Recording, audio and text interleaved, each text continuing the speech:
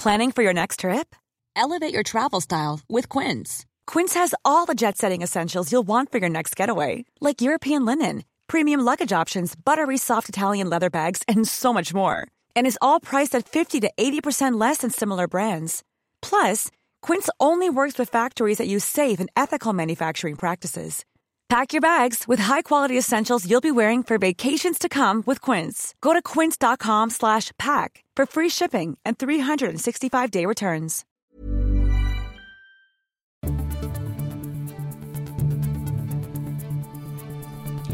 This is your Times Daily World Briefing for Tuesday the 13th of September. I'm Nkem Ifejikan.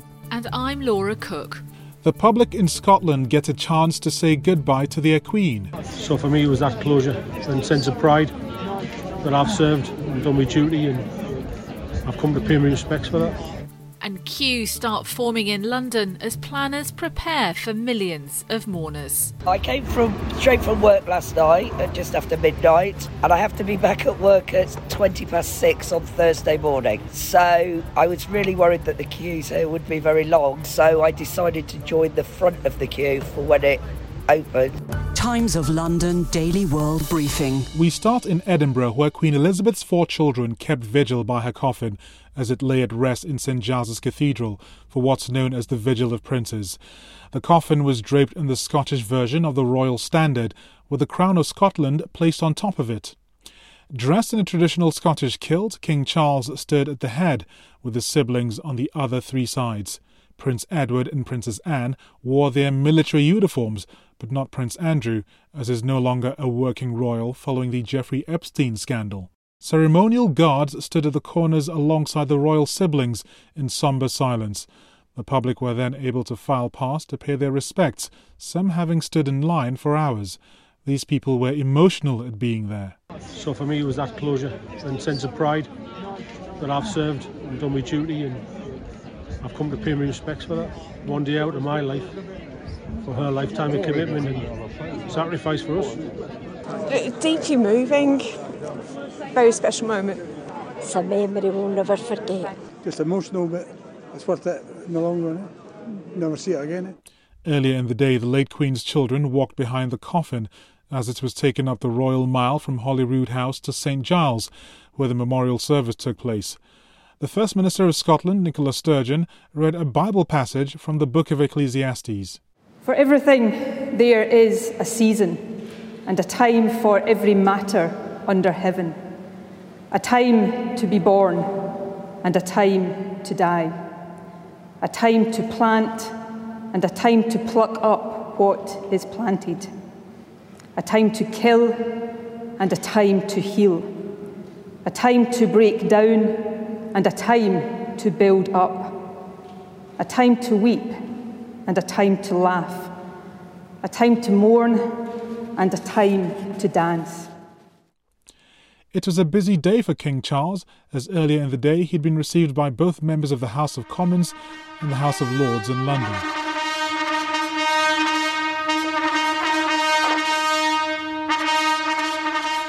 Tuesday is the last day of official events in Scotland. Times Radio's Callum MacDonald has been in Edinburgh and told us what happens next. So as far as Edinburgh is concerned, the coffin lies at rest in St Giles Cathedral and will remain there until a little bit later on this afternoon. At 5 o'clock, the Queen's coffin will then be moved from St Giles Cathedral to Edinburgh Airport.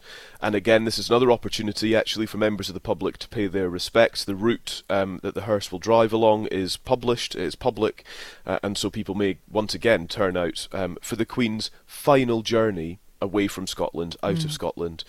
The coffin then travels by plane to RAF Northolt. That's expected at 6 p.m. The Princess Royal, Princess Anne, will also be on board. As thousands of people waited for hours to pay their respects in Scotland, preparations are underway for the crowds to descend on London.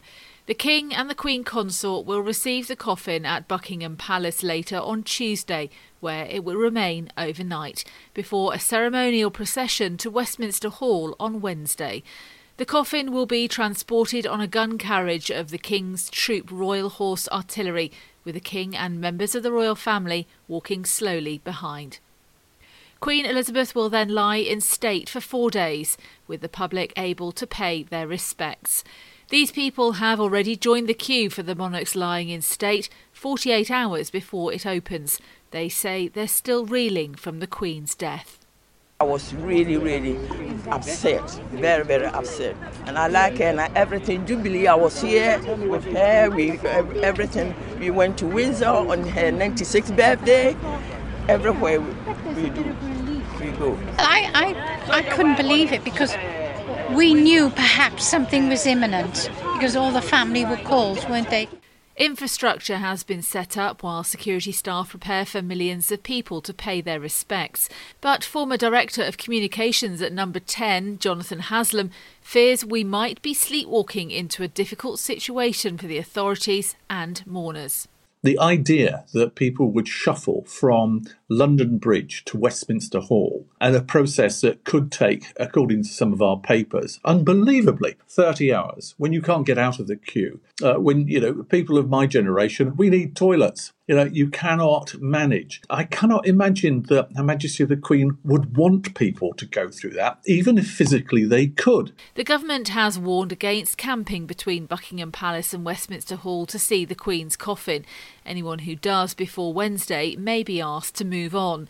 Jonathan Haslam thinks the government needs to think quite hard about what it's doing. This is an issue where we've got to, it doesn't seem to me that actually I've got confidence in the people planning it, that they've got it right. I think that I would like to see more action.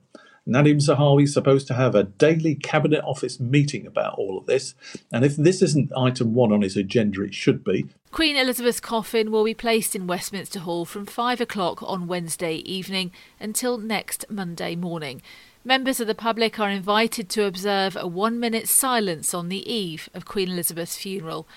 Downing Street has announced the tribute will take place at 8 o'clock on Sunday evening. King Charles is continuing his tour of the capitals of the United Kingdom following his accession to the throne. So far he's been in England and in Scotland. On Tuesday he's due in Belfast in Northern Ireland. Fionnuala J. O'Boyle is the Lord Lieutenant of Belfast, which is the monarch's official representative in Belfast. She says King Charles will be welcome in Northern Ireland. I've been privileged to be out and about over the last few days. I think the King is going to have the most tremendous Belfast and Northern Ireland welcome.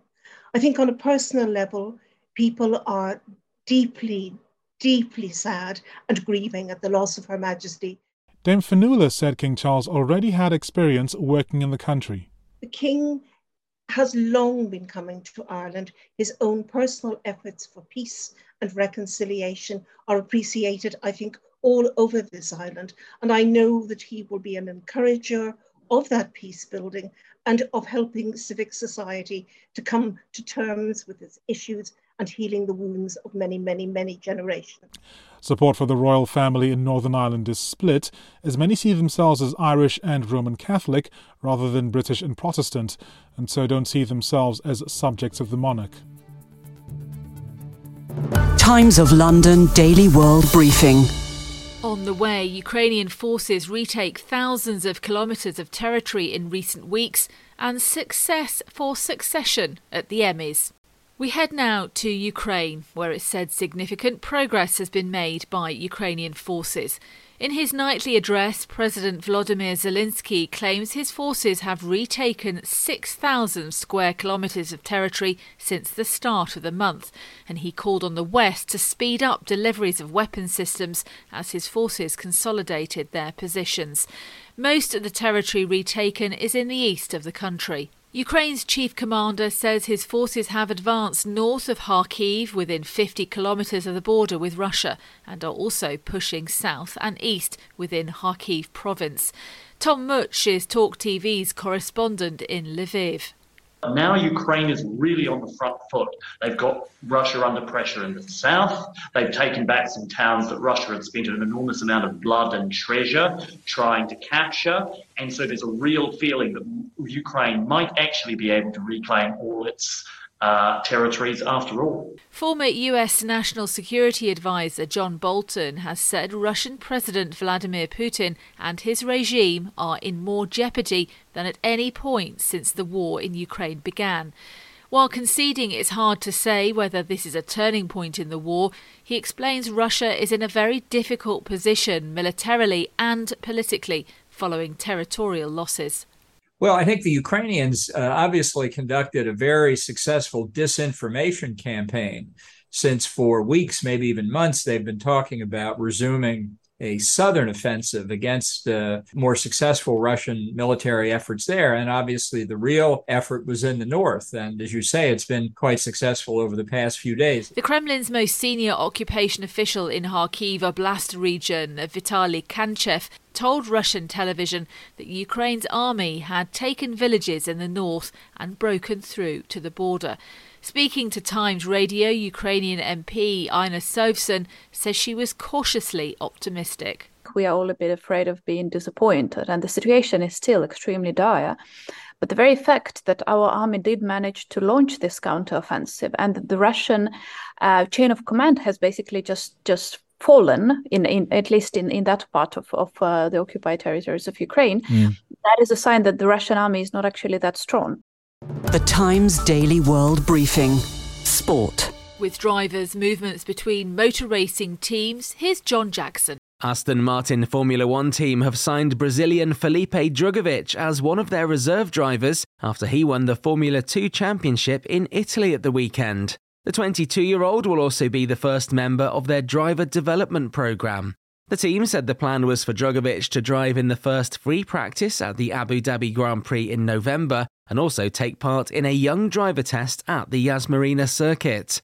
It's not uncommon for F2 champions to move straight into a Formula One race seat. However, with no firm options for 2023, the young driver has chosen what he's calling a learning curve that will give him an opportunity in the future.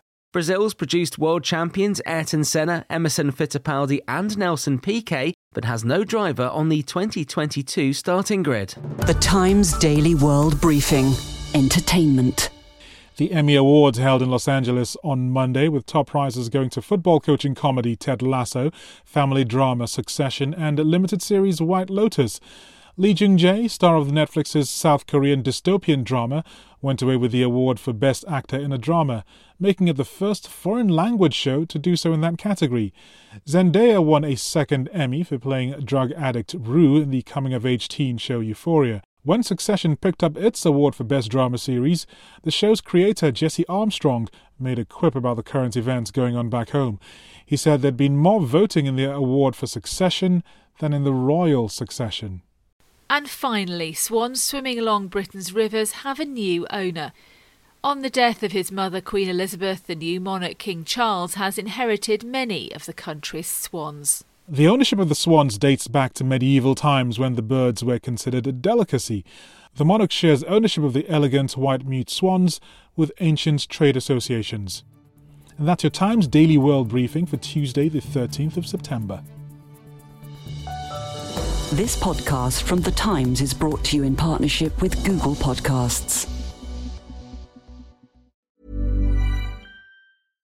Hi, I'm Daniel, founder of Pretty Litter. Cats and cat owners deserve better than any old-fashioned litter. That's why I teamed up with scientists and veterinarians to create Pretty Litter. Its innovative crystal formula has superior odor control and weighs up to 80% less than clay litter. Pretty Litter even monitors health by changing colors to help detect early signs of potential illness. It's the world's smartest kitty litter. Go to prettylitter.com and use code ACAST for 20% off your first order and a free cat toy. Terms and conditions apply. See site for details. Hey, it's Paige DeSorbo from Giggly Squad. High quality fashion without the price tag. Say hello to Quince. I'm snagging high-end essentials like cozy cashmere sweaters, sleek leather jackets, fine jewelry, and so much more. With Quince being 50 to 80% less than similar brands. And they partner with factories that prioritize safe, ethical, and responsible manufacturing. I love that. Luxury quality within reach. Go to quince.com/style to get free shipping and 365-day returns on your next order. Quince.com/style.